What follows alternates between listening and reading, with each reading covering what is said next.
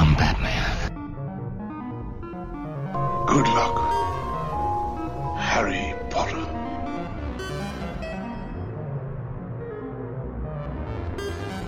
Well, cover me with eggs and flour and bake me for 40 minutes.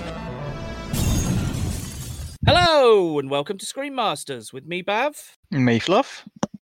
And today, ladies and gentlemen, you join us for the second part of our look at the HBO miniseries Band of Brothers, where this time we'll be covering episodes 6 through 10. But of course, before we get started, I must turn to the immortal words of Pink Floyd and quote the song When the Tigers Broke Free and say, and the Anzio bridgehead was held for the price of a few hundred ordinary lives. It's a very good song, actually, about it's about his grandfather's experiences in the Second World War. I was going to say, it's a very poetic one from you for a change. Indeed. There's many lines I could have picked, to be honest. I just quite liked that one because of was held for the price of a few hundred ordinary lives. That is very poetic, I feel, that line. But yeah, the Tigers in the title refers to the Tiger tanks and is specifically about a battle where Tiger tanks came out. Anyway, how are you, my friend? I'm not too bad. How about yourself? I'm not too bad either. We'll get into what if we've watched anything since we last recorded, but obviously recording these once a week at the minute is meaning that we watch less stuff in between, or certainly I'm, midway through the second season of Clone Wars now, just to keep everyone up to date with how that's progressing. I won't say anything though. I'll keep my opinions to myself. But so before we crack on, let's do the admin. You can get in touch with us at facebook.com/The Screen Masters. You over there, you can get all the information on where you can find the podcast. We post other bits and pieces, like there's a quiz up there at the minute and things that the answers just been posted for. You can also head over to bit.ly/BiteBackYT, which is the YouTube channel for the Biteback Media Network we're part of. Obviously, we're not putting the current episodes up because we're not video recording them at the minute, but you can go back and see the back catalogue before this all kicked off, and what we have got up there if you want to. And also, you can email us more directly at screenmasters@bitebackmedia.co.uk. And remember, in all cases, the bite is spelt like a computer bite, not a food bite. Right, I've exhausted myself for a couple of minutes there. Over to you. What you watched anything interesting? You got any news to bring us? No, I mean, that's the thing. It's been a quiet week on the viewing, I suppose. The only thing of note, but again, it's we'll go to the wrestling ding section, which was Double or Nothing, which was AEW's Double or Nothing. I should correctly point out for those who don't know the side of wrestling, which was a very, very entertaining pay-per-view. The main event, the Stadium Stampede match, which pitted the Elite versus the Inner Circle, or Chris Jericho's Inner Circle. Sure, people will know who Chris Jericho is by now. Was very entertaining. This era that we're living in at the moment of cinematic wrestling matches during the lockdown. This was by far the best one that they've done so far. BWE stuff as well. It was just entertainment, pure unadulterated entertainment, and I switched off for the hour that I was watching that, and it was hugely entertaining. Yeah, but other than that, no, it's really been a quiet week. We've been doing a bit of gaming between us and our good friend Baggy. So yeah, again, watching stuff. Sometimes you need a bit of a break from watching stuff, just to kind of find something to get your teeth into. I watched the first episode, I'll mention, of Space Force. I think it's the Steve Carell series, which is on a particular streaming site. It didn't wow me. The first episode didn't wow me. John Malkovich is in it, and in what appears to be a comedy role. I love John Malkovich when he's funny. I rewatched, I don't think I mentioned this the last time, but I rewatched Red and Red 2. I think Red popped up on Netflix. Neither of them is particularly special, but you know what? The banter between Bruce Willis and John Malkovich reminds me how fucking funny John Malkovich really is. I've seen him in so many things, and in actually comedy, he's really is his wheelhouse. He's very good at the drama and things like that as well. But God, when he's in funny film, it was. Always loved. One of my favourite baddies he's ever played was Cyrus the Virus from Con Air, because he is a fucking evil, sadistic fuck. But at the same time, he's funny. Yeah, he has some incredibly hilarious, witty put downs of people as he's going through, or some really amusing, sarcastic comments as he's going along. Doesn't make him any less threatening. No. It doesn't make him, not feel like a bad guy just because he can make a joke. So, like I say, it's been a bit quiet on the viewing front. How about yourself? Yeah, not too much. Me and I forced the children to sit and watch The Love Bug the other day on Disney Plus, which is the first Herbie movie. I recall, yeah. Yes, although it took me ages to find because I forgot it's not actually called Herbie. It is just called The Love Bug. And if you type Herbie into Disney Plus, it comes up with all the other films apart from that one. Which is I'm trying to remember. Is the Love Bug the one where the car gets cut in two? Yep, that's it. There you go. I remember that one. The first one. It's the most famous one. Yeah, car gets cut in two. They finish first. The back end of the car finishes first. The front end of the car finishes third, and the baddie finishes second. Yeah. Even though me, obviously as an adult sitting watching it, I was going, well, that just doesn't fucking work. It just doesn't fucking work. The engine's in the back of the car, so maybe the back could win, but the front wouldn't go anywhere because it's got no power. Well, but yeah, my son really enjoyed it, and my daughter said she did, but I'm not convinced she actually did. I think she just liked the family time, but I appreciate that either way. But I have said I'll make them watch the rest because the payoff will be for them to watch Herbie Fully Loaded, which will be very much their version of it. Yay! Which is Lindsay Lohan. Yay! As a fan of Herbie, I don't mind that film. It takes it's quite. I don't mind it too much. It is. I feel it's like a reboot for the noughties, which is what it was. It's the same idea, same story, just with better CG, better effects, so they can do a bit more silly stuff with it. The only other thing I'd noted was I'm very happy because I read the other day that Sylvester Stallone has decided he's going to do a Demolition Man 2. Yeah, we touched on this off-pod, didn't we? Yeah, and I fucking love Demolition Man. I love Demolition. I bring this up because the same as our little brief Starship Troopers discussion the other day, I was going to rewatch Starship Troopers for the episode I'm working on about the best bad films. And, my favourite bad films. And again, that one, Demolition Man, popped into my head because I was like, is that a good film? Is it actually a good film? Or is it a crap piece of 90s nonsense that I just really enjoy? But the more I read into it, actually, there is quite a groundswell of support for that film actually being a good action film. Yeah, I find the more I think about it in those contexts, actually, yeah, it is. It's fucking brilliant.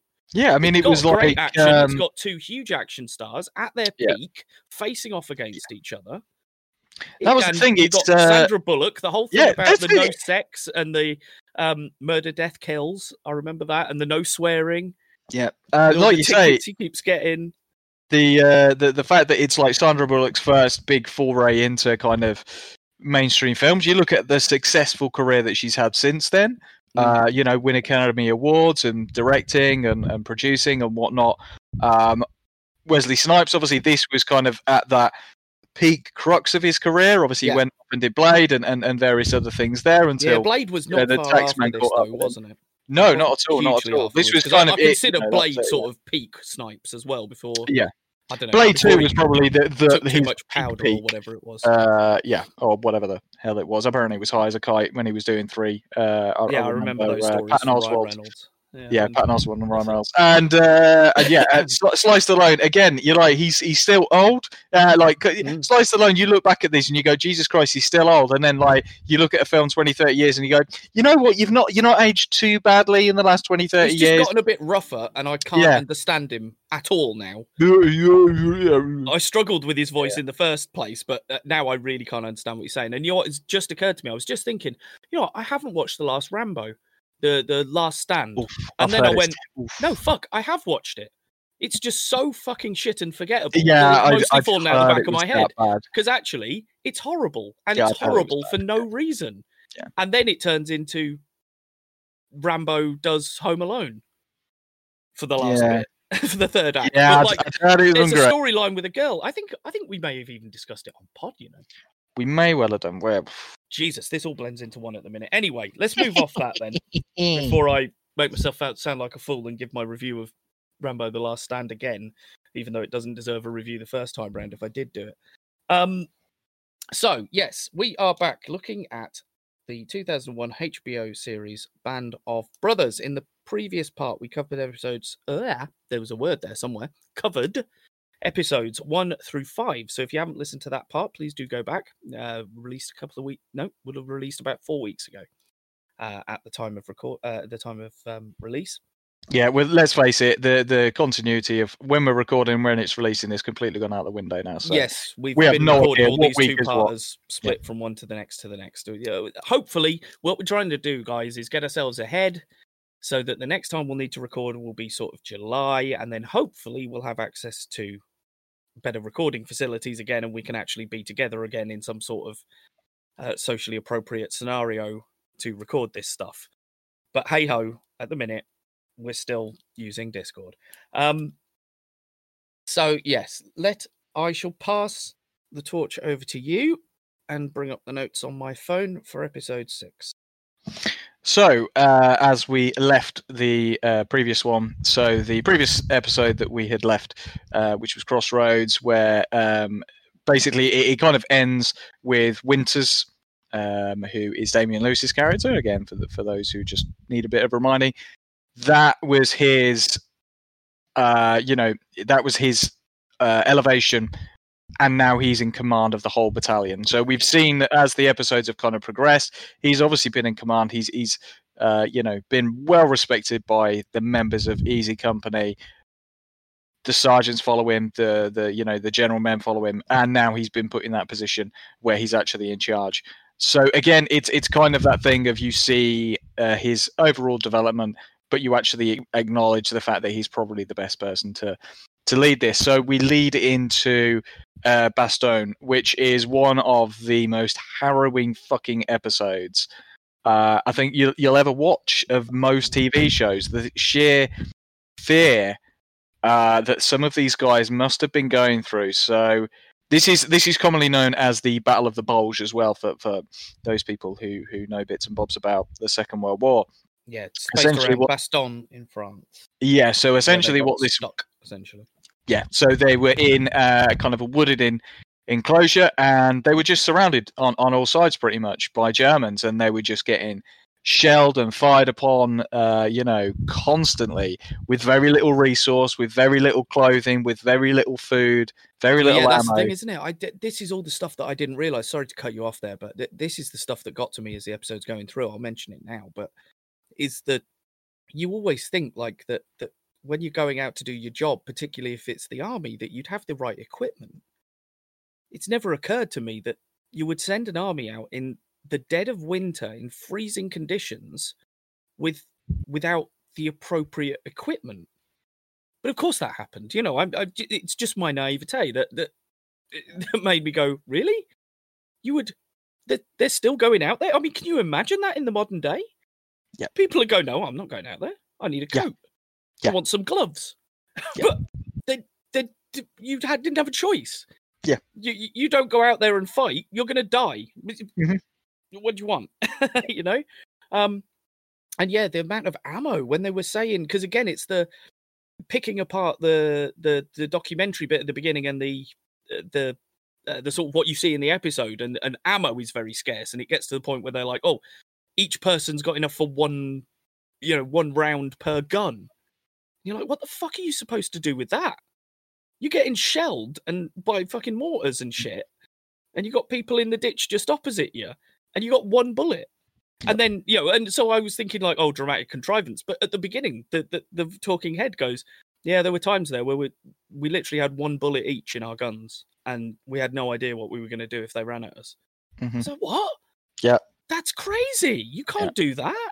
Yeah, it's the scene, it's just, where... I say, just a dawning experience, this episode for me, for how like I say, naive, perhaps, I am towards, war and what happens in war and the realism of war, because that sort of stuff, I never saw that sort of stuff in Saving Private Ryan. Maybe I missed it, but I don't remember there being problems. Yeah, this is the thing.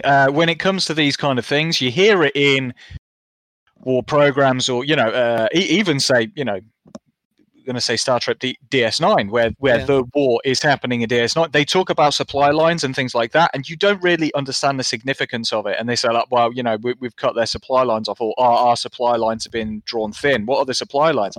Your supply of ammo, of clothing, of food. Basically, what keeps your army to survive. Sorry. And what was the really poignant scene? And you mentioned it because we talked about Jimmy Fallon. For randomly just appearing, and he appears in a jeep with a load of ammo, and again there's loads of guys just walking away from the battle, and they're just completely shell shocked. They have no fucking idea what's going on. They're completely out of it because of what the experience they've gone through. And they're like, oh, we just got, they just took over us, man. Okay. And they're just grabbing all the ammo off these guys. Taking ammo off of everything that they can grab. And that's it, you're like, okay, they're running low on supplies at this point. Yeah, and like you say, I mean, half of, as you'll get into as a minute, but part of the storyline for the character we follow for this, for about at least 10 or 15 minutes, is literally just running from one person to the next, trying to get some morphine. Yeah, and also scissors. And a pair of fucking scissors. Yeah. And it's ridiculous. But go on, I hand it back to you. Apologies. I just wanted to cover that as sort of a general point that sort of dawned on me at this stage. That, as you say, it's the background of the war. That's what I never thought about that. The back end. Like you say, how do you plan these supply routes to keep the frontline troops stocked up? Well, you've got to keep that land then, haven't you, behind you? Mm-hmm. So you can't just push forwards and then let them sweep in behind you, which is essentially what had happened here. Yeah, and this is where the Blitzkrieg, the German Blitzkrieg, didn't always work for them, because they would, run forward, dash forward, attack, dash forward, attack, dash forward. And so what they were doing, the German tanks were constantly moving forward, but they were stretching their supply line so thin that became the fundamental problem for the Germans. There's a great, I think we've mentioned it before, World War II in colour, which is on a particular streaming Netflix, site. Yeah. No, start mentioning the name, because when this whole lockdown thing's off, they might be doing advertising again, so we can. Okay. So on Netflix, everybody, it'd save me $7.50 a month. There's a great series called World War II in Colour. It covers every aspect of World War II that you never knew that you wanted to know about, and it's very, very interesting, and Blitzkrieg is part of it. So anyway, let's go back to actual Band of Brothers. So yeah, we follow this story with the medic, Eugene. I think it's Eugene Rowe, I think his full name is. But so this is kind of a back character that we've seen throughout some of the episodes, because somebody shouts medic, you see Eugene say run over. So you kind of get the impression this is our medic. So we're very much following his story throughout this. Now, as you say, it's a case of him going round and checking the men while they're stuck in the woodlands, in the freezing cold, and he's going round and checking on the well-being of the men. What becomes apparent as we progress is, he's got his own well-being to actually worry about as well, which he's not considering. Thankfully, Winters is very good enough to kind of notice it and tells him a little bit later, go and get a hot meal, go and get some rest, because you're our medic, and if you go down, we are fucked, basically. But yeah, it covers Eugene as he goes from pit to pit, because they've all dug their own little pits or foxholes. Foxholes. So they've each dug their foxholes and stuff like that. They're keeping warm. They're trying to keep sane and things like that. It's the beautiful. It's the little moments, the beautiful little moments. Like he goes into a foxhole with a couple of guys, and they're sat there, and they're just, I don't know whether it's soup or just some warm water, tea, coffee, whatever. And that's it. They're boiling it, and the doc comes in, and they all call him Doc. And he doesn't call them by their nicknames. So they've all got nicknames. You can't help but be in an army and not have a nickname. Yeah. And so he does. He doesn't call people by their nickname. He calls them by, their surname or their Christian name, which is just... What is the one example of that the whole way through, he's calling someone by their other name, and they're like, why don't you call me this? I can't remember who it is now. It's Babe. The guy who he finally gives the nickname to at the very end. And then it's right at the end, isn't it? That he actually calls him Babe. And he goes, you just called me Babe. Yeah. Yeah, and it's like a breaking point for him. So they're going through various. He's going through foxhole for foxhole, like you say, looking for morphine, making sure they've got enough morphine, making sure they've got bandages. Looking for a pair of scissors so that people that have got trench foot at this point, people's feet are fucking freezing at this point. He's telling people how to keep their shoes, their boots. These are the things that they had to do, and this is one of the most important episodes, I think, for me, because it was showing even in the downtime where there's no action, this is, not an action-filled one, but they still got to maintain. I mean, it is, but it isn't. It is. Yeah. We spend most of our time flying around with the medic from here to there to there to there. So he's not in the action per se, but there is action around him. Yeah. And he just sort of comes in and out of it as the story, as his story dictates. So, one of his soldiers gets wounded at one of the soldiers gets wounded at one point. Sorry, going back to my point. Yeah, he keeps going in and out of the foxholes, and at one point they give him some coffee, and it's like he just takes a sip, and it's just like hands it back. Those are the little moments that I feel brings that camaraderie, that really shows this brotherhood. These band of brothers. This is showing that brotherhood, that they are looking out for each other, even in these little things. A little bit of warm water and things like that keeps the morale up. So somebody gets injured, and then he goes off into the town with him, puts him on a jeep, and they obviously take him to a church.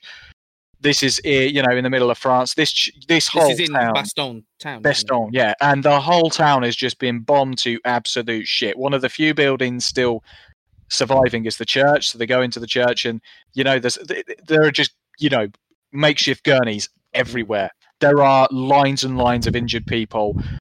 Small injuries, big injuries. He meets this French nurse, and they build a bit of a relationship, a bit of a rapport. He's asking for what supplies he can get. She gives him a box and just loads him up with bandages and this, that, and the other. So again, he's having to scrape what resources he can from people who really have no resources whatsoever as well. And it's harrowing to see everything that they go through. They talk about a little bit, how each of them is kind of treating their soldiers, and how what they're doing is still important. Like everything is going on around them, and he sees that the reaction that soldiers get from when she goes to try and help out. He's like, you've got a calming touch. Like you're doing a good thing. You're doing a good job. But she hates it because she's like, it feels like a curse to her that she's just helping people and they're dying and they're injured and they're dying. And they're trying to save people's lives. And then at one point they lose, they're each trying to help save this guy, and he dies. And it's just that bitter feeling that as much as they try, there's going to be somebody else wheeled through the door the next 5 minutes. So again, like there's bombs and whatnot going off in Bastogne. The guys are getting injured and shit is not going great for them there. There's just explosions left, right, and center. Like when there's shelling, you've just got trees just exploding left, right, and fucking center. We get a few of the important cast members injured at this point. And it's really harrowing to see, because you see these guys like being blown apart, and you're like, fucking hell, people getting buried by trees. And it is, like I say, this is one of the most harrowing one, because it's not the enemy in front of you that you could pick up a gun and shoot the enemy right in front of you. It's not. They're miles away. They're shelling from miles away. You've no idea whether you're going to get hit or not. So this continues, and then the Germans one night, you hear a lot of explosion, and then one night, basically the town has been bombed to absolute hell. And so Eugene goes back. At this point, he's gone back to the church to try and help out, try and get more resources, etc. And finds that the nurse that he'd kind of built up a rapport and who'd shared chocolate with him and stuff has died. And the only semblance of acknowledgement is the fact that he pulls out her handkerchief, or like her head bandana thing, from the rubble. So he knows that she's there, which he then uses. He's like, he wants to keep it. He doesn't want to lose it, but then he needs it for a wound later on, and he looks at it and then he just tears it up anyway. He's like, this is, I need to help somebody out. And that's the point where he calls the guy Babe, because he's had that moment of realization. Your thoughts on this episode? Well, like you say, this It's cold. It's the dead of winter. No one's got anything. This episode, the atmosphere that they created with this episode, I don't know how they did it. I don't know whether they actually shot it in the winter, wherever they were, because I mean, I think they did. They must have been cold wherever they were because of the what do you call it? Breath. Thank you. Yeah, you can see their breath. So, and again, it's 2001, so I don't think they were going to the extent of CGing cold breath out of everyone's mouth. So I assume they did shoot it somewhere fairly cold. But I fucking so cold, and it's what word was my touchstone last time? Authenticity, authentic. It feels absolutely authentic. I believed that they were there. I felt like I was there. It was absolutely crazy. There's a bit at the beginning when, like you said, when he first meets the French doctor, and again, it's that. I've not written down his name, and I feel really bad now because he is fucking fantastic, and I've never seen him in anything else, the guy who plays Eugene. But he is incredible, and I love that bit where they first bond because she's trying to help someone, and that sequence, I felt physically squirmy when a sequence makes you squirm, because I'm fairly sure, if I remember rightly, they're digging inside someone's body trying to squeeze a vein, trying to stop a bleeding vein with their hands or whatever, and they're trying to dig in and find it, and it just made me go, oh God, that's horrible. But again, you would the authenticity of it. It's insane. I think it was supposed to be this way, but there's a speech in there where, is it from the general? When he comes down, and of course, everyone's got no supplies and all that sort of stuff, and they're telling them. And this general comes down and gives them like a Merry Christmas speech for Christmas. Oh yeah, a little pep talk. Yeah. Yeah. I just this Merry Christmas speech is so weird for me. It's such bullshit, rally the troops crap. And I hate that sort of shite in the face of absolute nonsense. When you can see plain as day what the situation is, and you're still putting this propaganda rally the troops bullshit up in front of them. And I just don't get why, because I know the argument was in the past, morale. You got to keep the morale up. If you let them know what the situation actually is, they'll lose hope. Bollocks!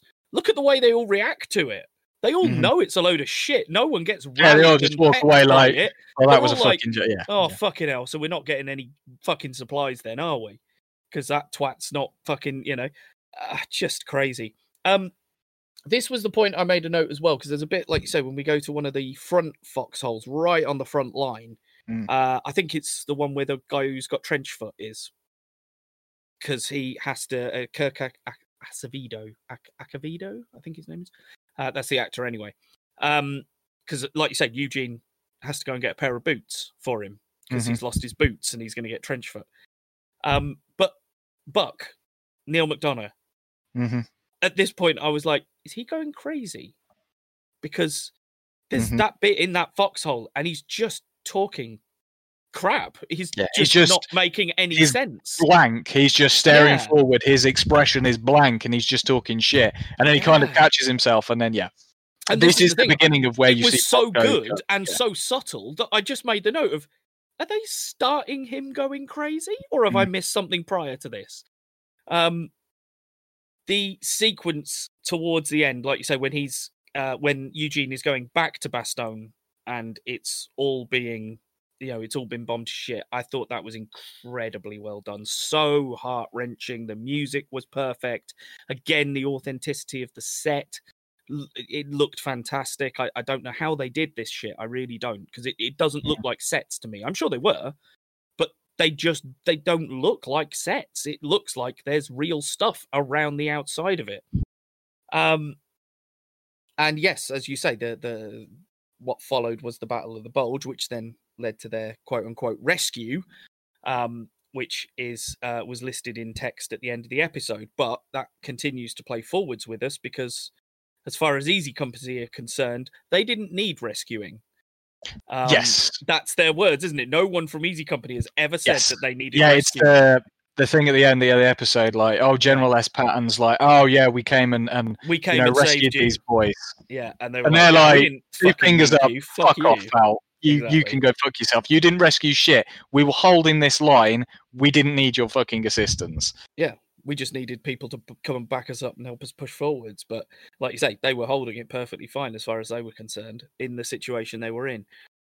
I mean, yeah, you've covered most of it. I think I could quite possibly go on for hours about this episode. I could probably write an entire essay on it because it is one of the most perfect pieces of television I've ever seen in my life. Or not even television, it's the recorded art. You know, I consider it a small movie because of the production value and quality in it. It's one of the most incredible things I've seen on television. It impacted me so much because as I've explained at the beginning, I hadn't thought of an entire part of war until this episode. And then to see this little bit character who at the beginning of the episode, I was like, oh, do I really want to follow the medic around? And he's just so fucking good. And they bond over the fact that he's Cajun, so he speaks French, which is a lovely touch. And I don't know whether the lad who played him is from New Orleans or that sort of area. But good God, he did a magnificent Cajun accent because I was trying to click onto what his accent was right at the beginning. I was like, he's got such a twinge to his accent. I can't quite place it. And then when he said he was Cajun, I was like, oh, that's it. That's it. He sounds a little bit like the guy who used to overblow the Gambit voice in the X-Men cartoon. Obviously, that was an over-the-top impression. This is my favorite episode by a long shot. I adore this episode. I would like to say, if I was a lecturer in any sort of televisual arts, I would show my children. I would show my pupils this, and I think you could show them this episode for any part of filmmaking, directing, writing, acting. That it just music, sound design, set design, production design. You can pick any element of it, and I fucking guarantee you it's perfect. And you could use it as an example to teach people how to set things up like that. Yeah, it's all of the elements of. I quite liked it. Yeah, I got that impression. And it's really funny that I've been telling you for ages to watch this, and you find it. But no, this is the one this podcast provides us, isn't it? This is it to watch great shows and encourage you to do the same, everybody. But yeah, it's great acting, great storytelling. From the little things to the big things.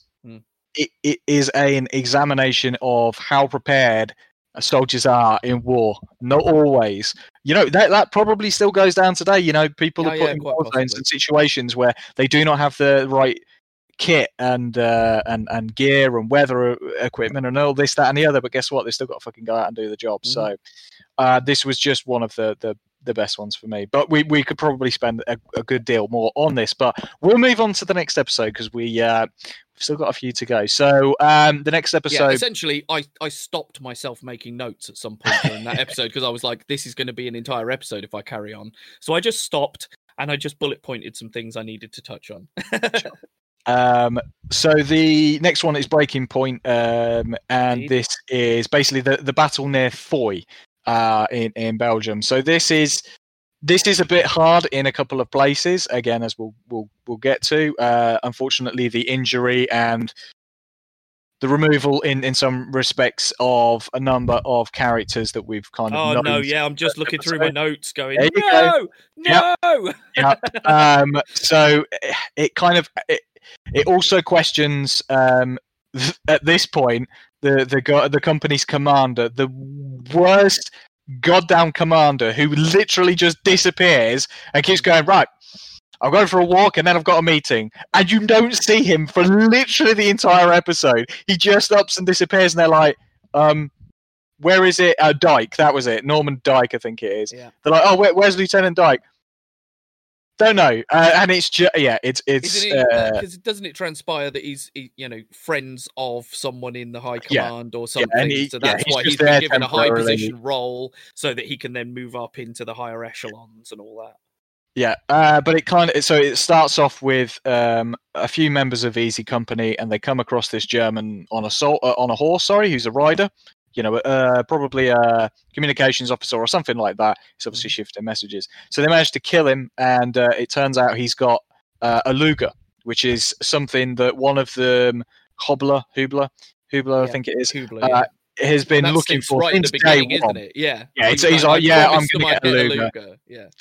And so anyway, so he gets that, and he's talking to Shifty and stuff like that, because Shifty wasn't there, and he kind of, so Shifty is the company sniper who is the best shot, and this comes up so many times throughout the series. Shifty is so like literally, you would always want Shifty on your side, put it that way. And I love him.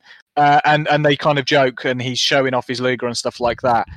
Unfortunately, this doesn't go well, because Hubler accidentally shoots himself in the leg with the Luger. He's kind of showing it off, doesn't realise, and shoots himself in the leg. Now, this is again one of those scenes where they're ripping his trouser legs apart. That Eugene's getting in there, trying to grab the vein, just trying to get, and they can't find it, and he ends up dead.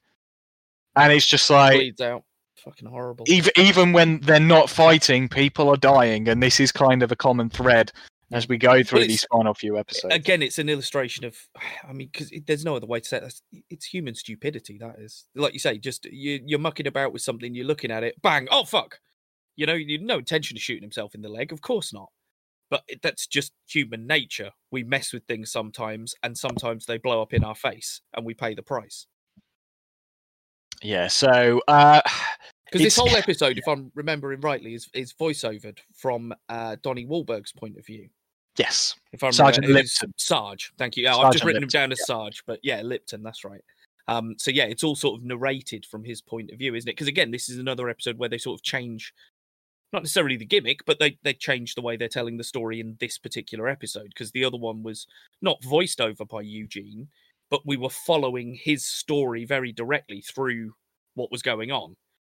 And now we're not necessarily following Donnie Wahlberg's character. We're following all the men, but he is the one commenting, leading us through what's happened in this particular part.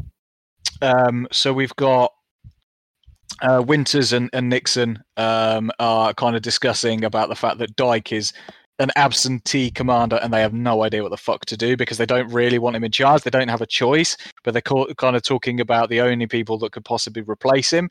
And the only person at this point that they can think is Buck. We learn soon enough that that's not going to be an option. There's a lovely little conversation between Dyke and Lipton as well. He's just, because he's just like, he just doesn't seem to have any. He's just like, oh, where are you from? And then just cuts him off like mid-sentence and just walks away. And you're like, is this guy just a lunatic or what? And he's just like, oh, I've got a call with headquarters or something like that. Yeah, I've got to go back to regiment.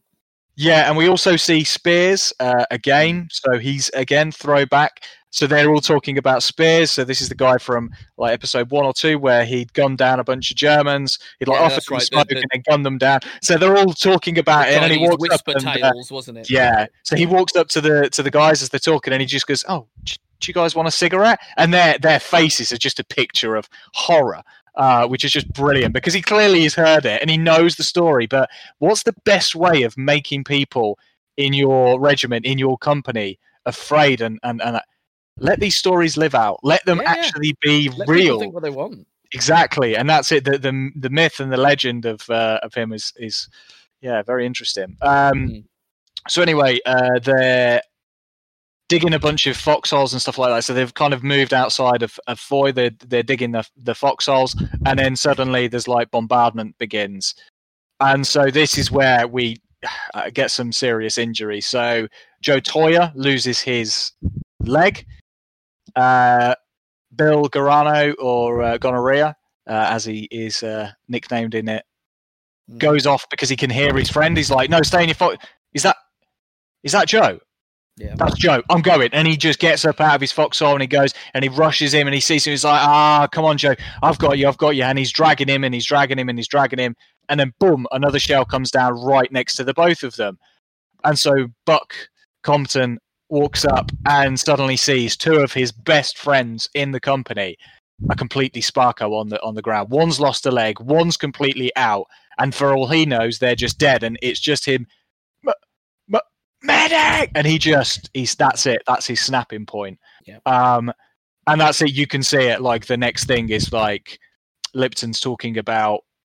That's it. Buck's Buck was shell shocked. That was it. He was taken off the front line at that point.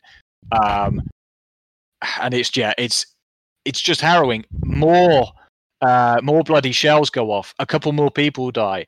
One lands in a foxhole right next to the guys, and they're just sat there. And he's just like, grabs a cigarette. The guy who doesn't smoke grabs a cigarette and puts it in his mouth and lights it up because he's just survived a bomb, basically landing right next to them. Yeah. It's just like, my God, it's just pretty fucking harsh. Malarkey is obviously upset, which is Scott Grimes' character, because two of his best friends have now been injured. His third best friend, Compton, is completely out of it and is being shipped home, which is the right thing to do. He sort of loses all of his best mates, doesn't he?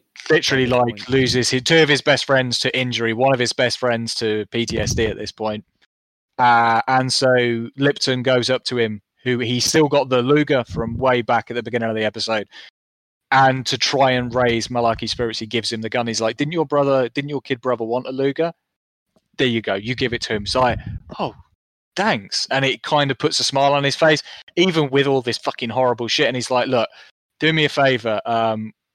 Before Buck goes, go and say goodbye to him. And he lets him go off and do that kind of thing. So he gets to say goodbye to his friend, and he's trying to read out a letter, and Buck's getting very emotional and stuff like that. And this is one of them, again, this is like emotional episodes.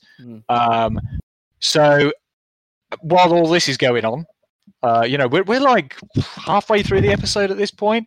The main crux of the episode is that they need to go into Foy and push forward. And they need to essentially take the town.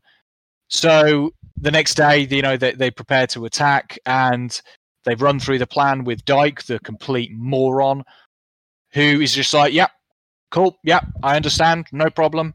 He doesn't understand a goddamn thing that's going on. They get to the battle, and he's like, you need to keep moving forward. You need to keep moving forward. Whatever happens, don't stop. Keep moving forward. Keep advancing.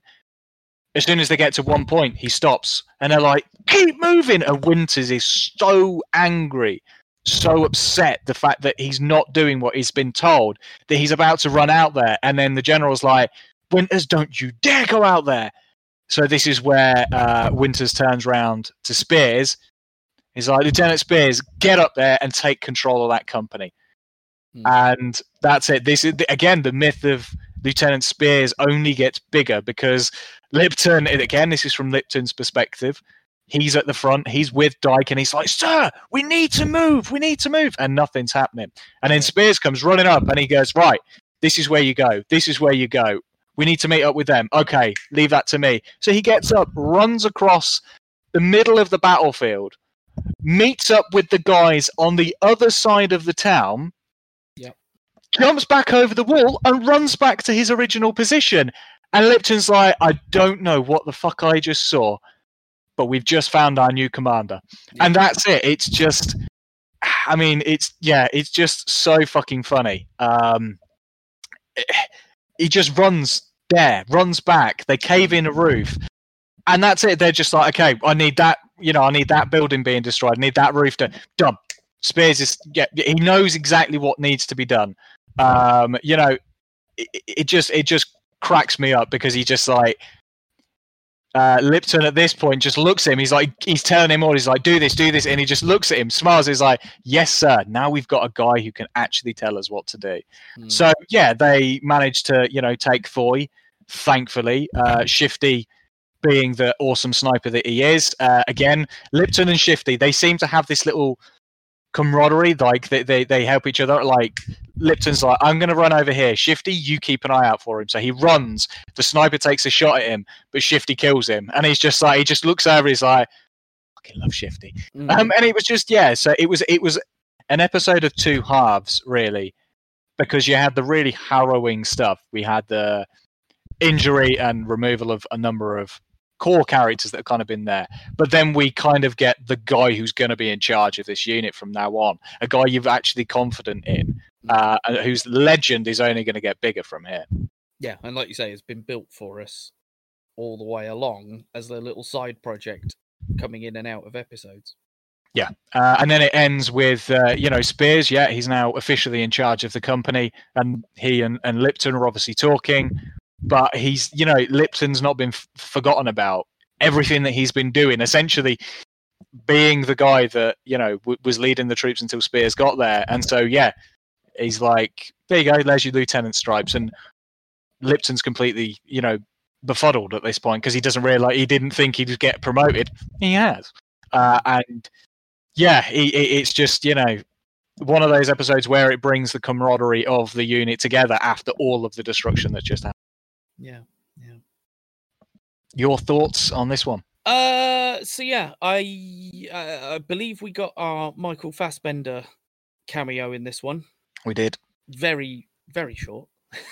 as a lot of these are. It's hilarious. They're just in it for nothing. I think he does appear one or two more 20 times. Years ago, probably. He does appear one. I'm sure he appears one or two more times. Maybe, I'm sure. Maybe. Obviously, yeah. I haven't read ahead in my notes, so I don't know. There's that artillery sequence that you mentioned in the woods. That is absolutely incredible. The shot choices there, I thought, were brilliant. Because there's one where they sort of pan out of the woods and look at the woods from a distance. Yeah.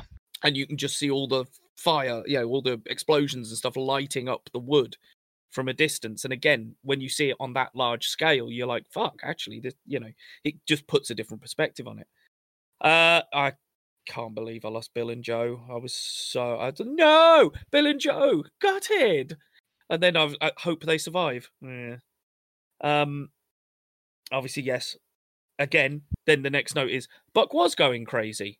Gutted. He was so good. So he goes. So yeah, it's like you say, it's a very, very powerful episode, that one, because it is about, I feel it sort of focuses on the human cost on one element, because like you say, these people, they didn't all survive. They didn't all make it to the end. Mm-hmm. They didn't all make it to the end uninjured. They didn't sit next to each other in the foxholes throughout the entire thing, because they came in and out of things as they were injured, potentially. And leadership, and what a difference that makes.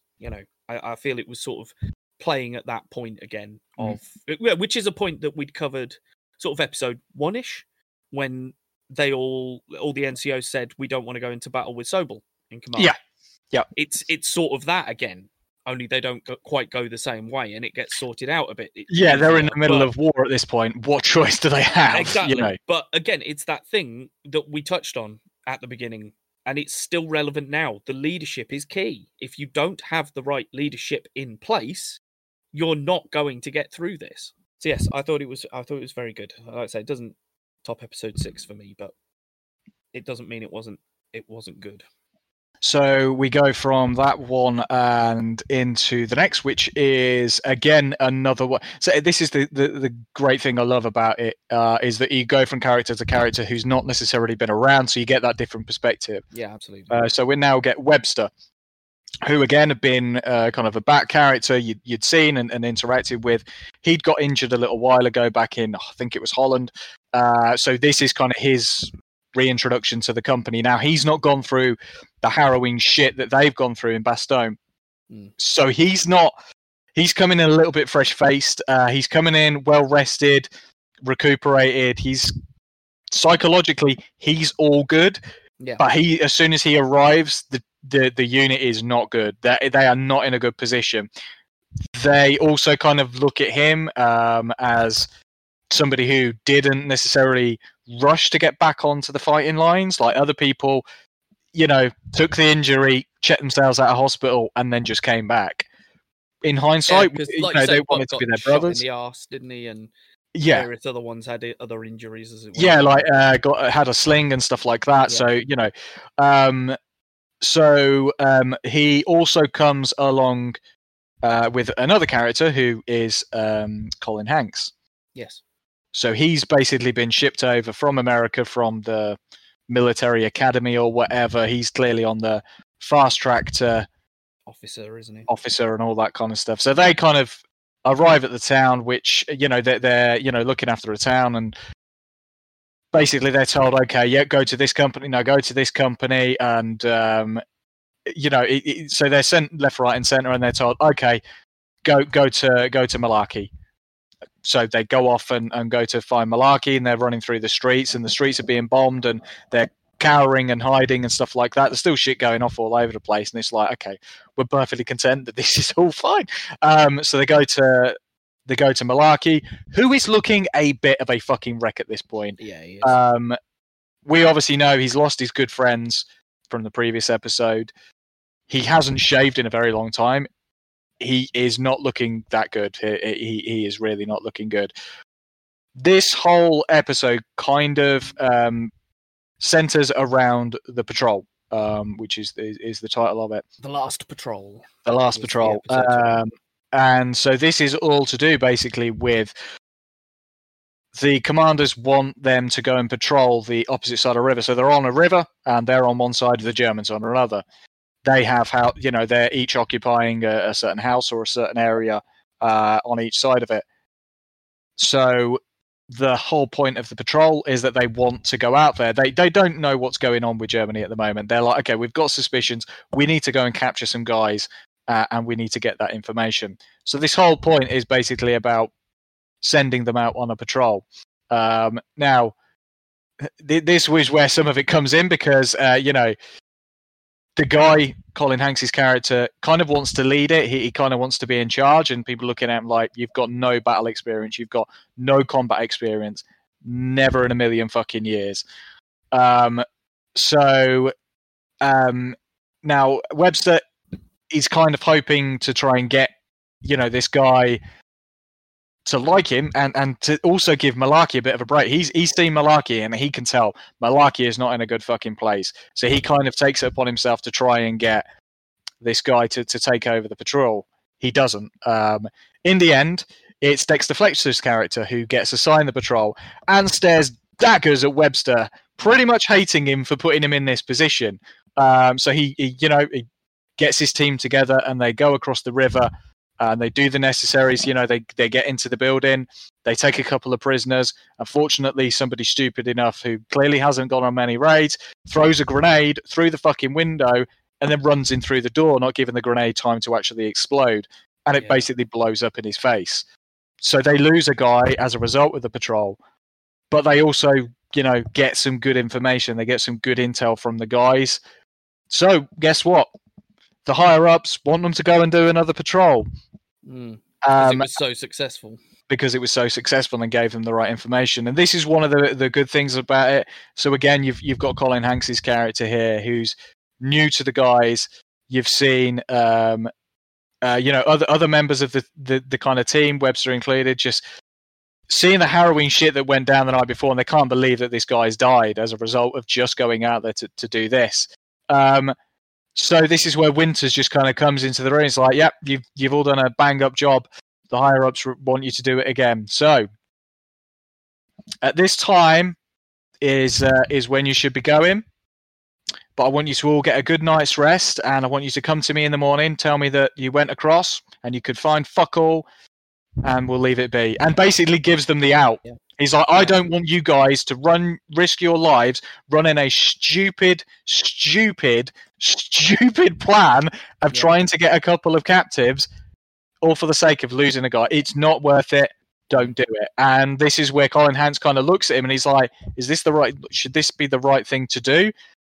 But this little bit of battle experience and being around the brotherhood of these band of brothers gives him more insight than he'd ever probably learned at the academy. In these few small days that he's been there, has given him an insight more than anything.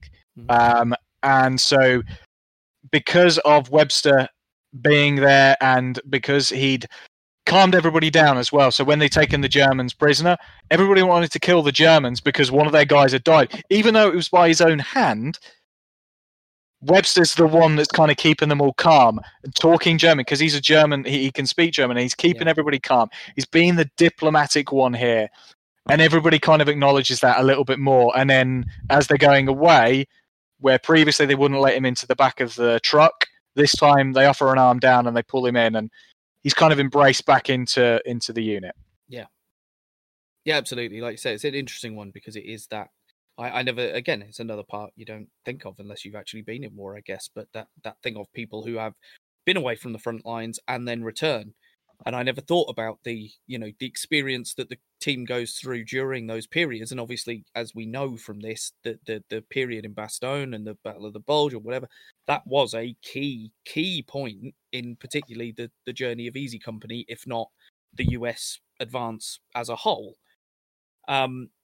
So yes, of course they band together over that, and then someone comes in and they're like, "Oh no, you're not us anymore because you weren't out there in the middle of the freezing wastes with no food, no fucking bullets, no coats, whatever. You were tucked up nice and warm in a hospital, and now you come back that we're finished." Yeah, I mean, I got to be honest. When Webster turned back up again, I spent about half the episode going, "Who the fuck is this guy?" And I, for the life of me, couldn't remember who he was. One thing I'll say, I can't remember seeing him in previous episodes, but I've only watched it once, so of course. Yeah, this is the one thing. Having watched it multiple times over the years, the one great thing is give it a year. I wouldn't encourage you to watch it again so soon. Give it a year or so. Go back and watch it, and you'll go, "Holy shit! There they are. There they are. There they are. There they are." And you'll see all of them. And you'll get that understanding of the relationships that they build a little bit easier as well. Yeah, I haven't got too many notes on this one that you haven't covered anyway. Obviously, there's the bit towards the end where they're pulling out of Hagenau, and they're sort of the voiceover is very much like, we're done.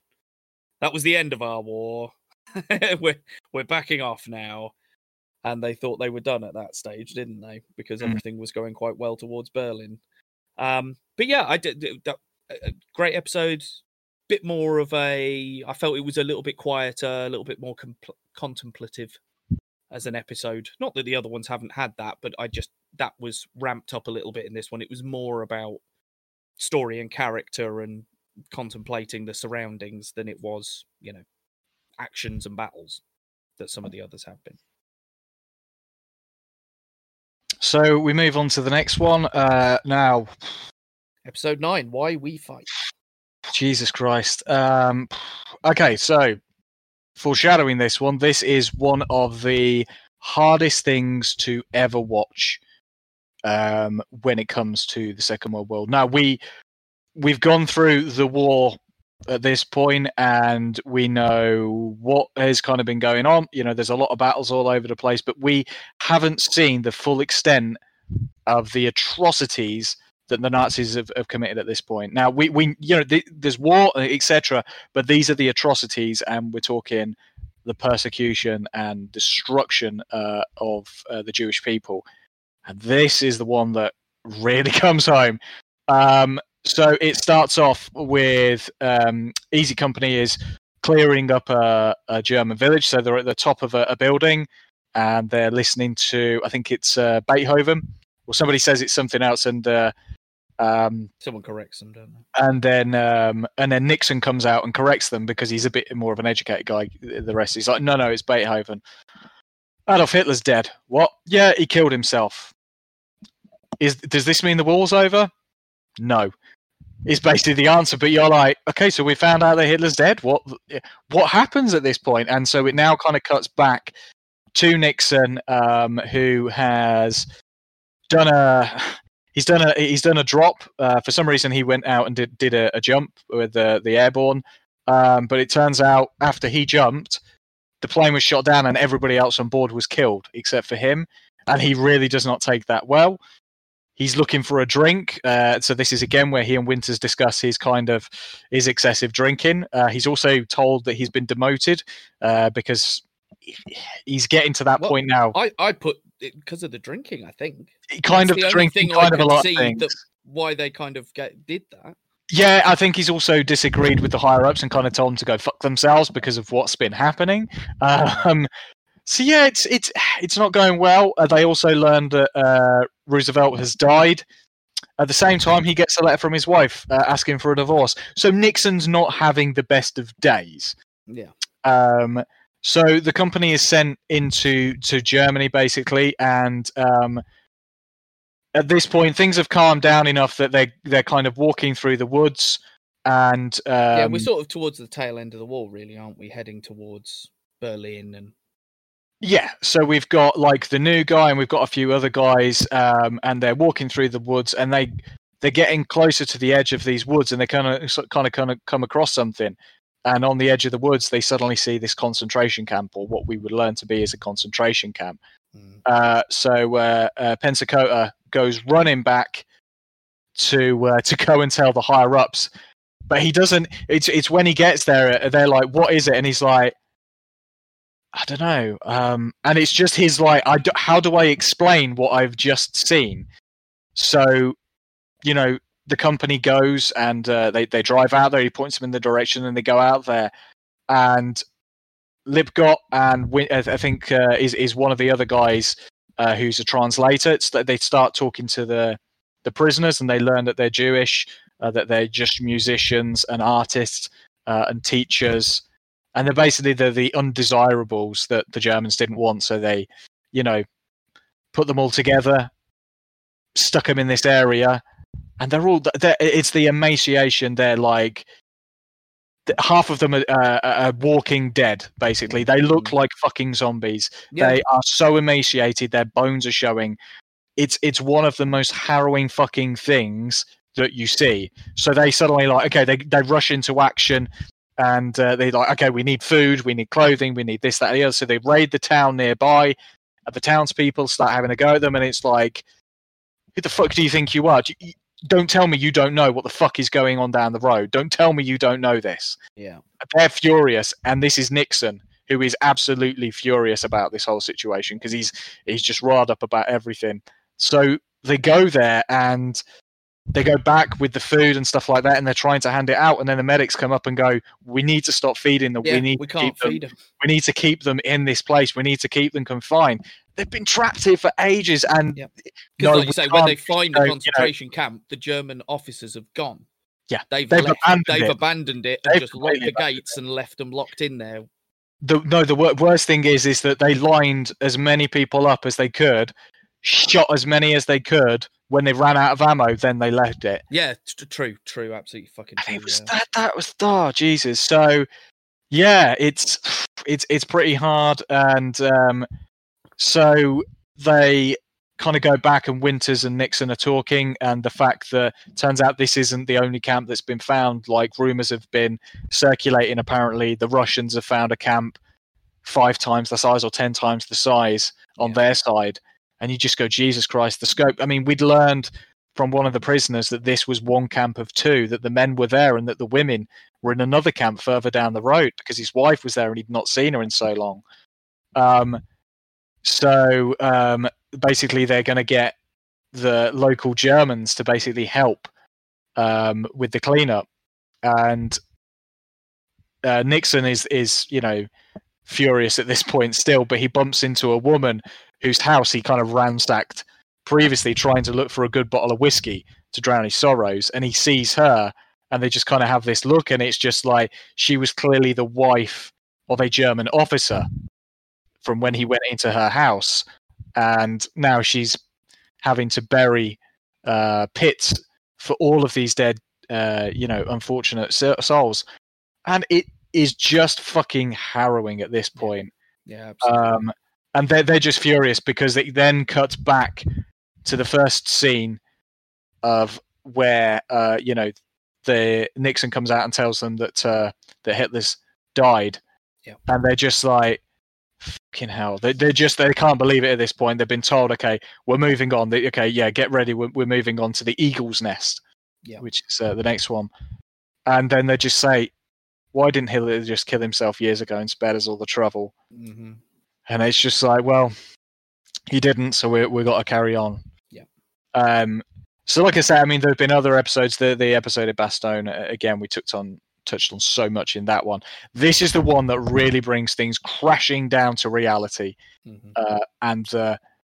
Again, we don't get big battle scenes in this one. That's not what this episode is about, and neither should it be either. No, absolutely. No, I totally agree. Obviously, like you say, yes, it changes the gimmick for the episode again because we go to a sort of 1 month earlier type beginning. We start with the sequence, then we go 1 month earlier, and we find the lead up to that sequence. And as you say, the sequence is Nick's discovering that, or announcing that Hitler's dead. Tom Hardy. This was the first episode I noticed Tom Hardy in. Was it actually his first episode? Do you know? Because if it's the first episode he appears in, then he gets the award for best intro because he's just he's just some chick banging away. And that's the intro you want, son. Especially when you're like a 12-year-old fresh-faced Tom Hardy. You pick that intro, mate. That's what you want.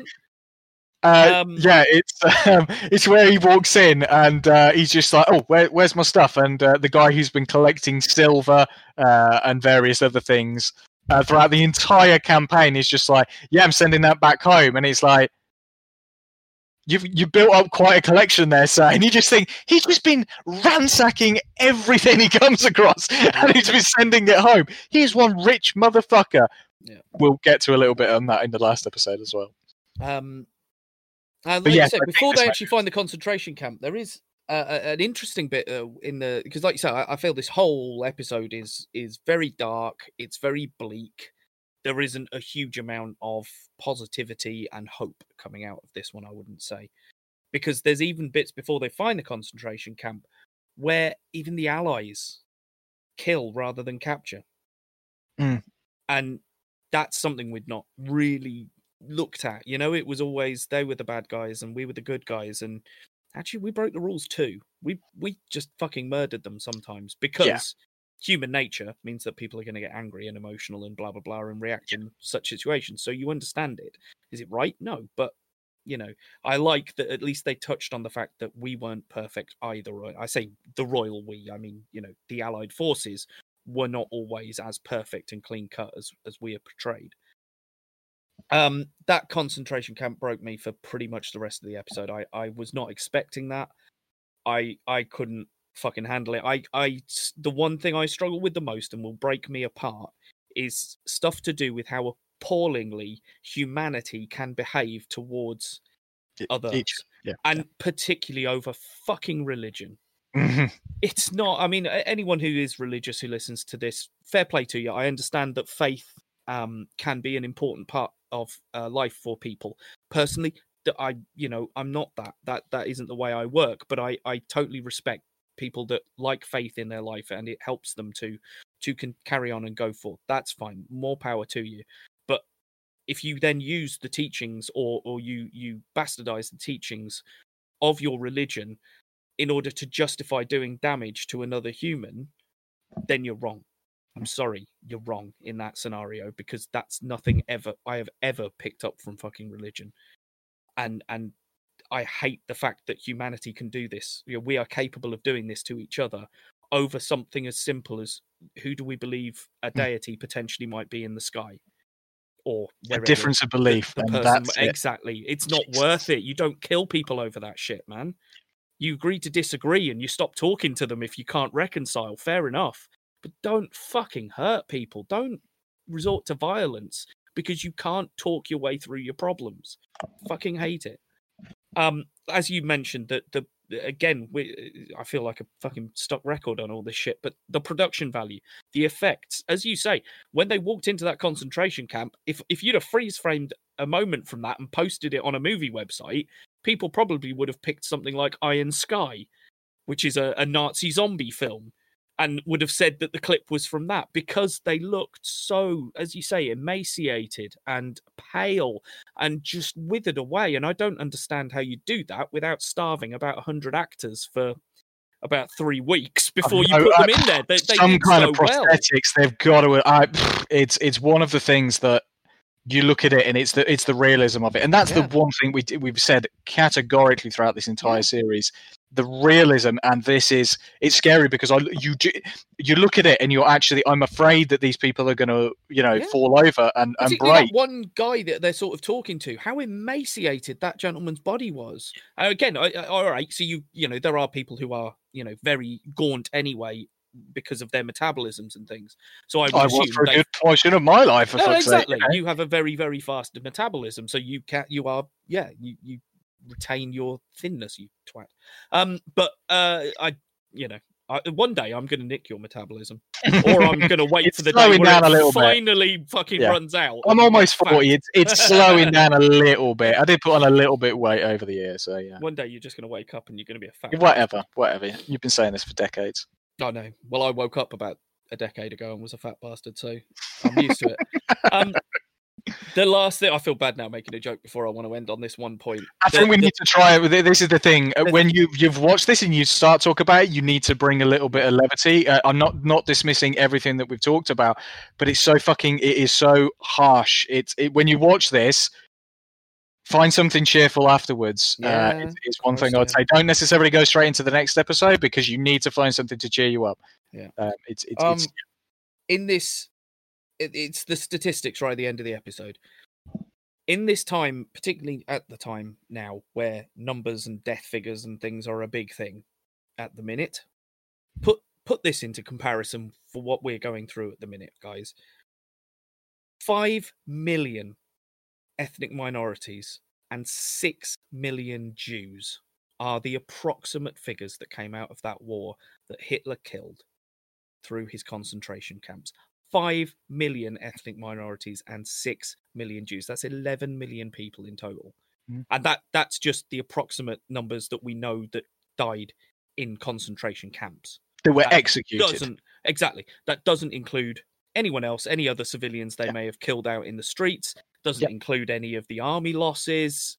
None of that. This is just shit that went through the concentration camps. 11 million people.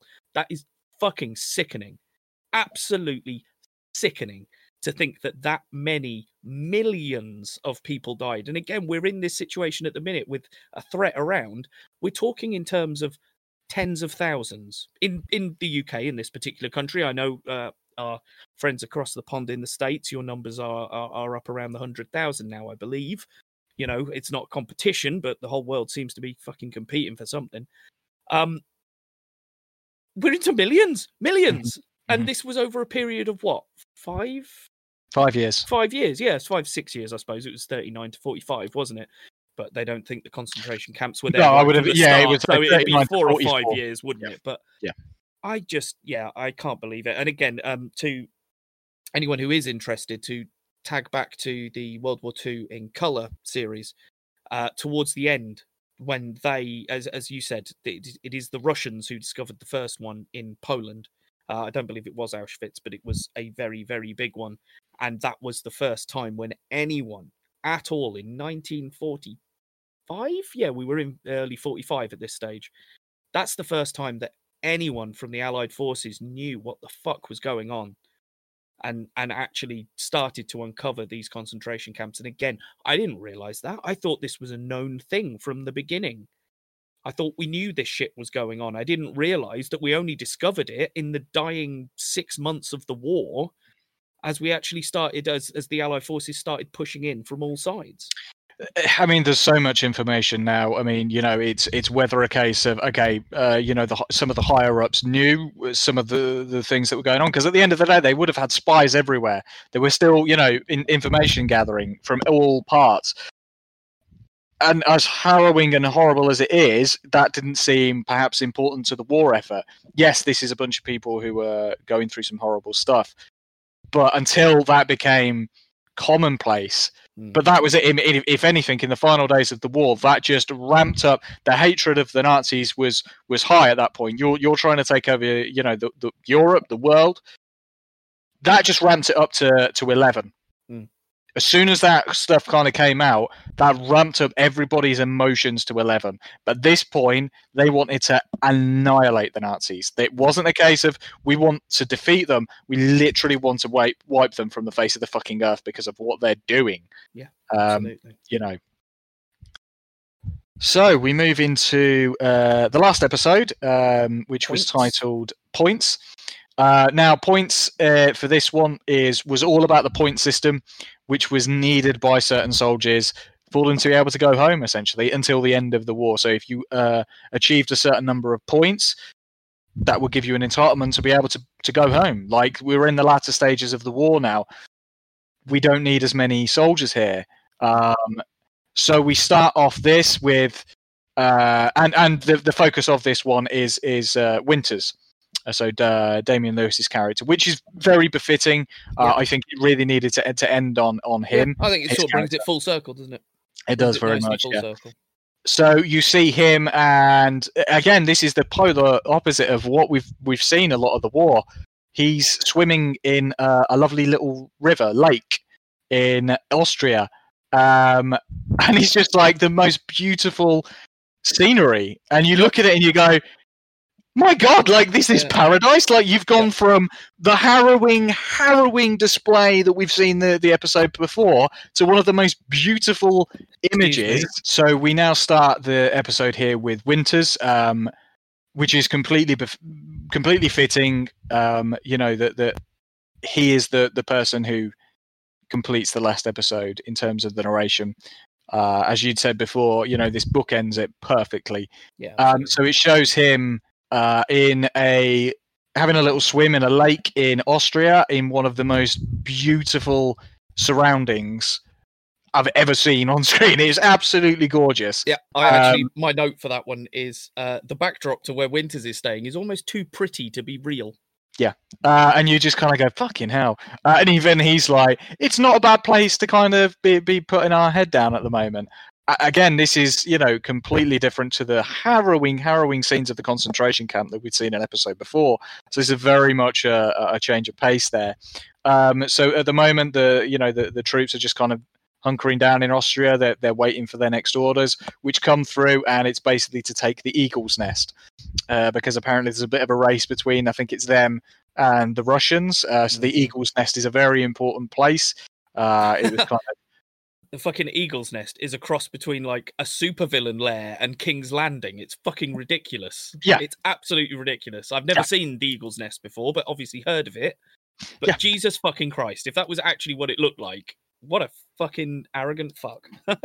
No wonder Hitler was what he was.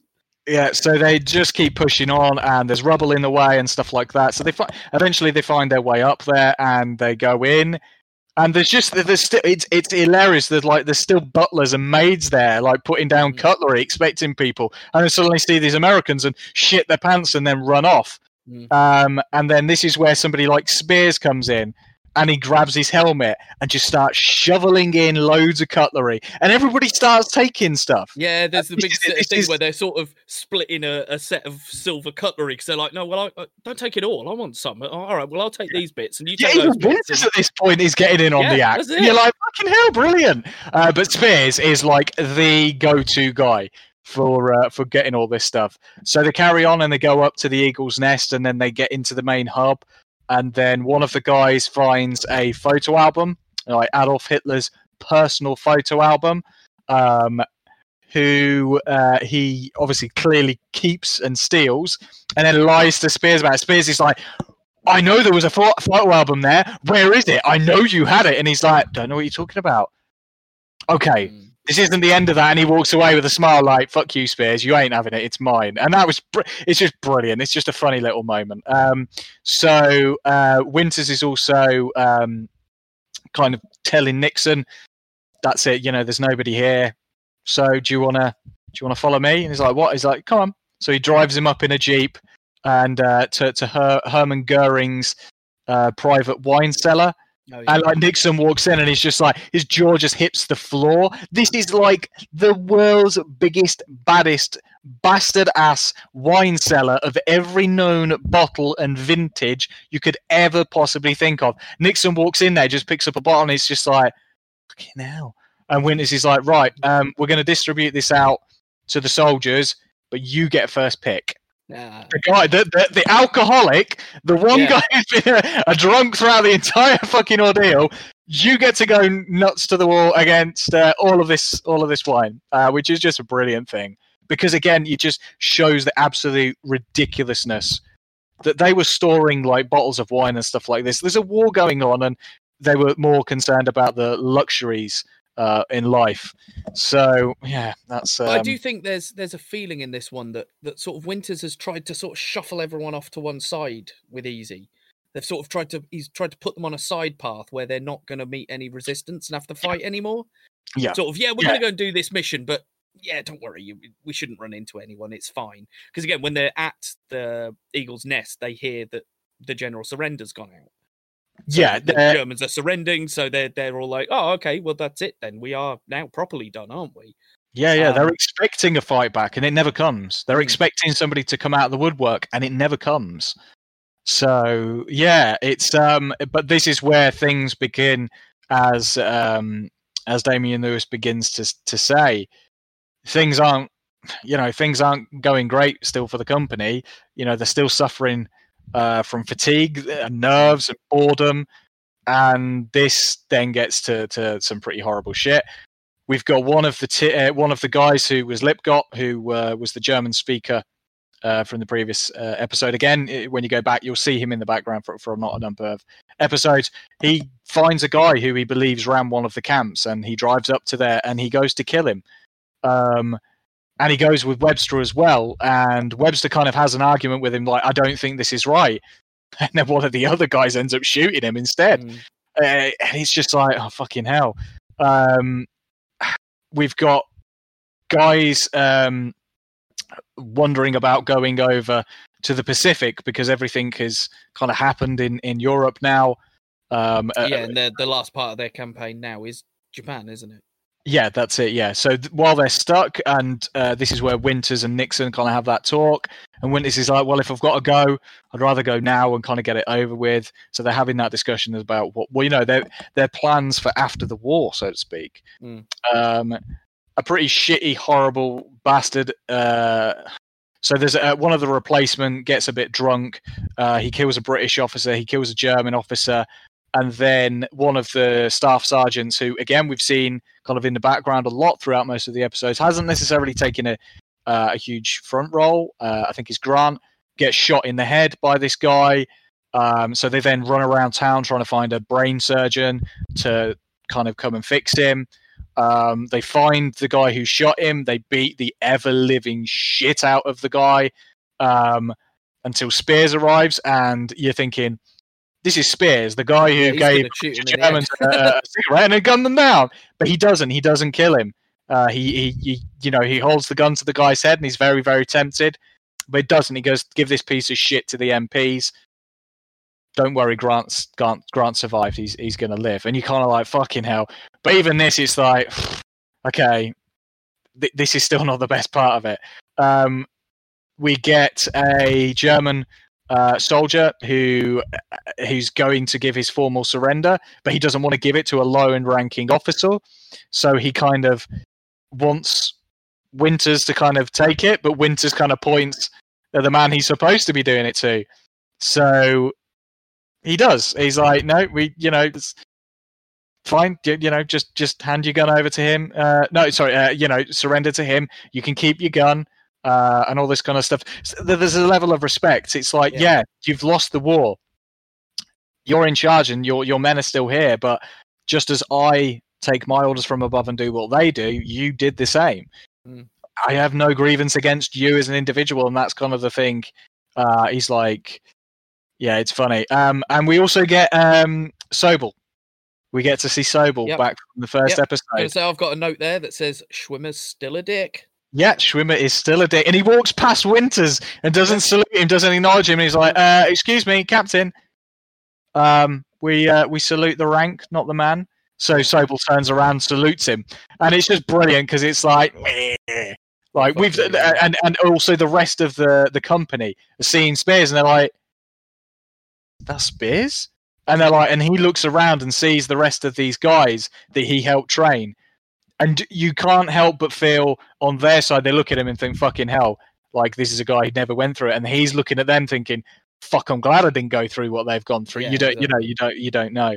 So we also get a lovely moment as well. I mean, this is the thing. It's even though we've got the American side and the German side, they're still each of them still has their brotherhood. And this is where the general or whoever who's in charge of the German soldiers asks if he can speak to his troops. And they say, yeah, that's, of course you can speak to your troops. So he goes and Lipgott is stood next to Winters and translates for him. And this guy gives this wonderful speech. And that's the hilarious thing, that this is the German general, admiral, whatever the hell he is, who's giving this speech and basically saying, you've all had my back. We've gone through horrible shit together, but we are one unity. We are brothers. And it's this wonderful speech, and that is the camaraderie of these brotherhood in the armed forces, and you understand that it's like they may have been on the losing side, and they may be prisoners and whatnot now, but it doesn't disrupt the respect that he has for his troops. So as the episode kind of closes out at this point, we get Winters, who basically kind of goes, they do this wonderful little reunion bit where they're all kind of around a baseball field, and they're all playing. We get Buck Compton coming back to say hello, just to make sure everybody's okay. Yep. And then we get the tales of everybody that lived and what they did and where they went on to. Winters trying to get various people to go home. He sends Malarkey home. They send Malarkey they send Malarkey to Paris. That's so right, Malarkey he hasn't quite got enough points, has he? Hasn't got enough points. He deserves to go home. Yeah. Winters is like trying to find every opportunity to get people to go home, and he's like, they're doing a show in Paris, and we need to send a representative. I don't think you'll be coming back to us. Go to Paris and stay there, basically. The war, Yeah, and Winters knows how much Malarkey's gone through, and it means a lot to him. And Shifty as well. I think it's a little bit earlier in the episode. Again, Shifty's got no points for poor old Shifty, the sniper, because he's never been injured. He's never been injured and stuff like this. Like, points are accumulated based on injury and this, that, and the other. Shifty's never been injured, so he doesn't have any fucking points. And they absolutely hate that. So they're all like, okay, we need to send somebody home. We're going to put names into a hat, and whoever's name we pick out is the person that gets sent home. There's only one name in that hat, and it's Shifty. And they're all smile because they're like, this is the sniper who fucking saved so many of our lives. This guy deserves to go home. And it's his conversation, which I alluded to in the previous episode, where Shifty goes up to Winters before he's about to get on his journey home, which we learn is a lot longer, and he has accidents and stuff, but he finally gets home. But it's where he goes up to Winters and he just says, I don't quite know how I'm going to explain this to the people back home. Because you can see the absolute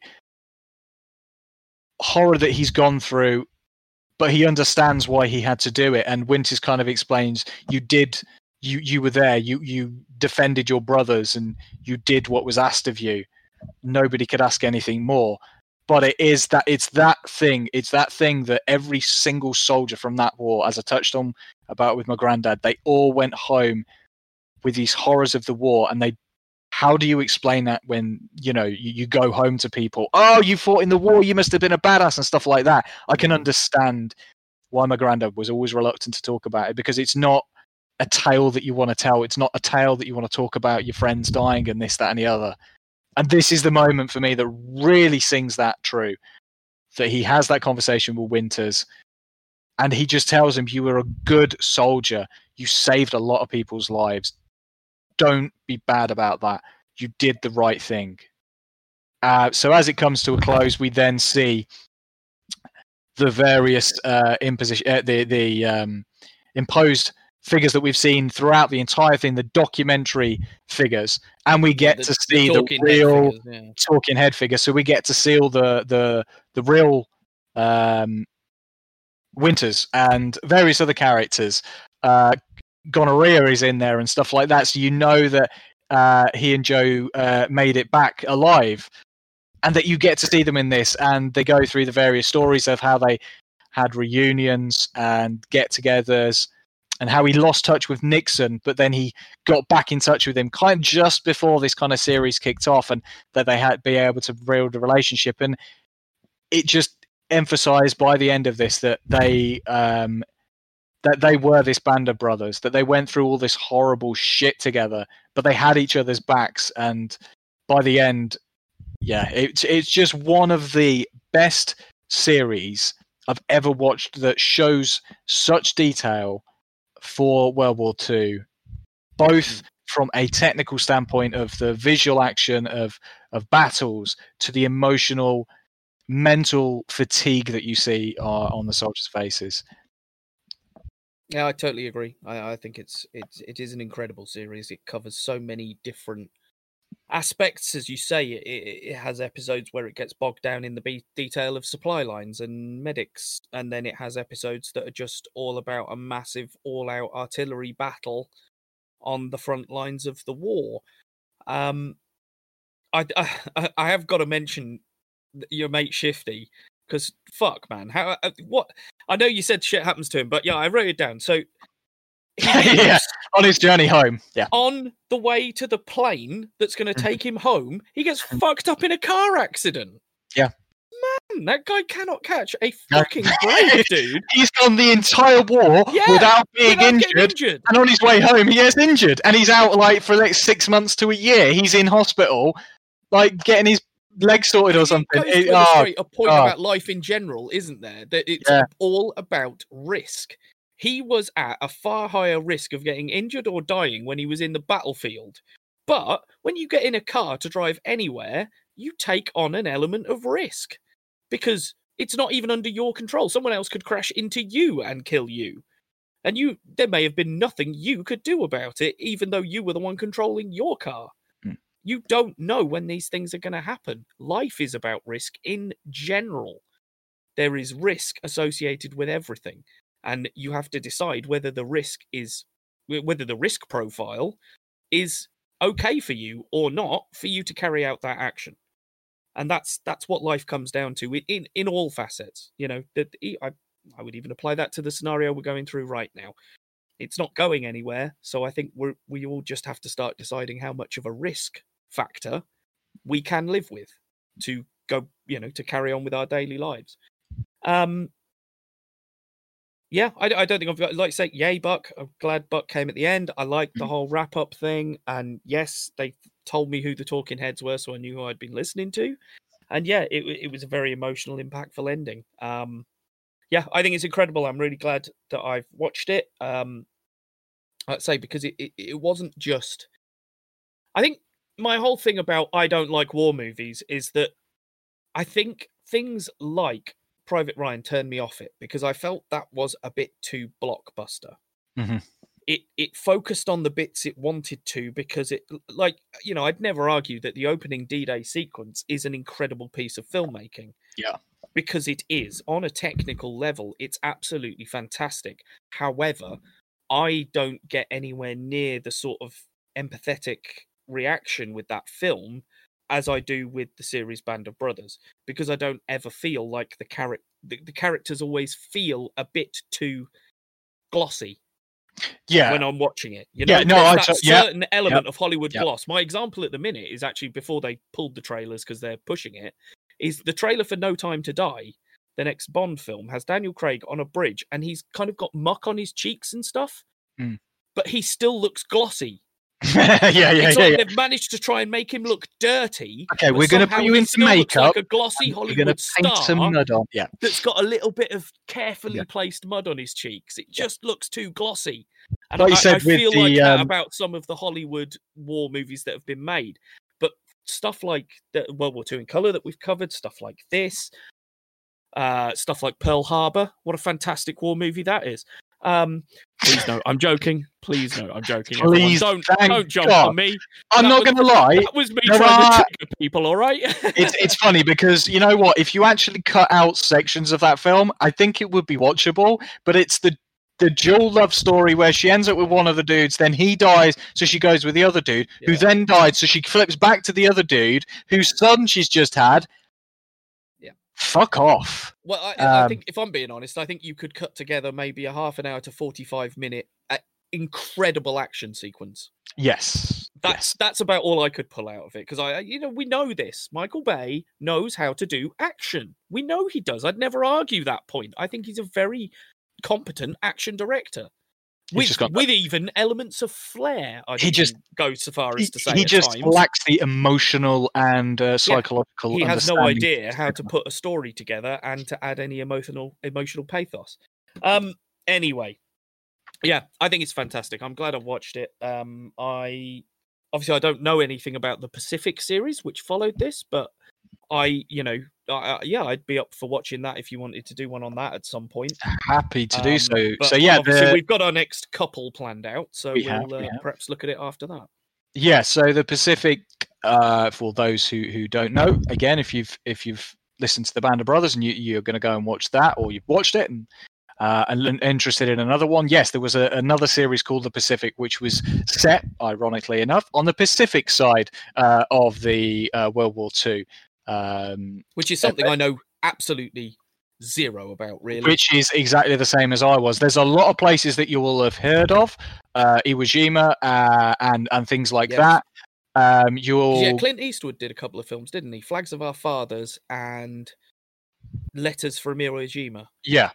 He did so you get to meet a couple of, again, you may have heard of a couple of the characters from it. Again, I won't say too much on it because it'd be nice, but it was a really good one. I still prefer Band of Brothers over the Pacific. The Pacific is really harsh in a couple of places. It really, really touches on the PTSD and the psychological impact, particularly for one of the characters. And that is something that we'll heavily touch on. There is also, I think I may have mentioned it previously in one of our news segments on our previous episode, but there is also another series from the same guys who brought us Band of Brothers and brought us The Pacific, and that's called Masters of the Air. So that will obviously be covering the aerial side of the battles, etc. So I'm very, very much looking forward to that. I'd be interested to see that. Absolutely. Is that out now, or is that like no? That's under production at the moment. So that's that'd be fantastic. Yeah. So again, I think we're having watched Band of Brothers Pacific. Yeah, they're ground-based assaults, etc., which is easier to shoot. Whereas now, obviously, with technology, I think having seen Dunkirk. Thank you, Dunkirk. I was about to say 1917, but no, Dunkirk. And the flight sequences in there. They just need to go and talk to Nolan and say, give us all the kit you designed, made for that film, because that gimbal they designed for the interior shots is fucking incredible. Now, I've heard it may be only a 6-episode run as opposed to a 10, but I don't know that for definite. That is something I read a while ago. I suppose there might not be as much story to tell in the air because the air were essentially supporting the ground, weren't they, a lot of the time? So yeah, and also budgetary. You don't want to go over the same ground again, just looking at it from above, do you? You want to look at the for example, from the UK Allied side of it, we have the Battle of Britain was our big air battle of the war that we make films about if we're going to, or the Dam Busters. That was another UK aerial attack that we look at.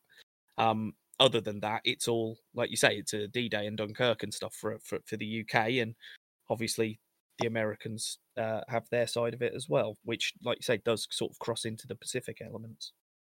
Yeah, good. Well, I enjoyed that.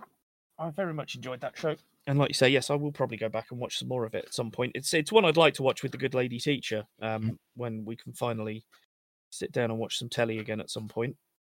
I actually saw her yesterday, though, for the first time in fucking 11 weeks, which was really nice. So I think we will leave it at that stage. Ladies and gentlemen, thank you very much for joining us. If you would like to get involved, go to the Facebook page at facebook.com/thescreenmasters. You can send us a message through that. Or you can email directly at screenmasters@bitebackmedia.co.uk, and you can head over to the YouTube at bit.ly/bitebackYT to go and look at the YouTube stuff. And how do you spell bite? Places. Well, the bite, you see, it's funnily enough, it's spelled like a computer bite, not a food bite. Is it? Didn't know that. I know. Got to remember, there might be new people. We might be getting through to a new audience. That's why whether that new audience made it to the end of this episode or whether they've turned off by now. But, they might have done. Anyway, I have been Bav. I have been Fluff. And this has been Screenmasters.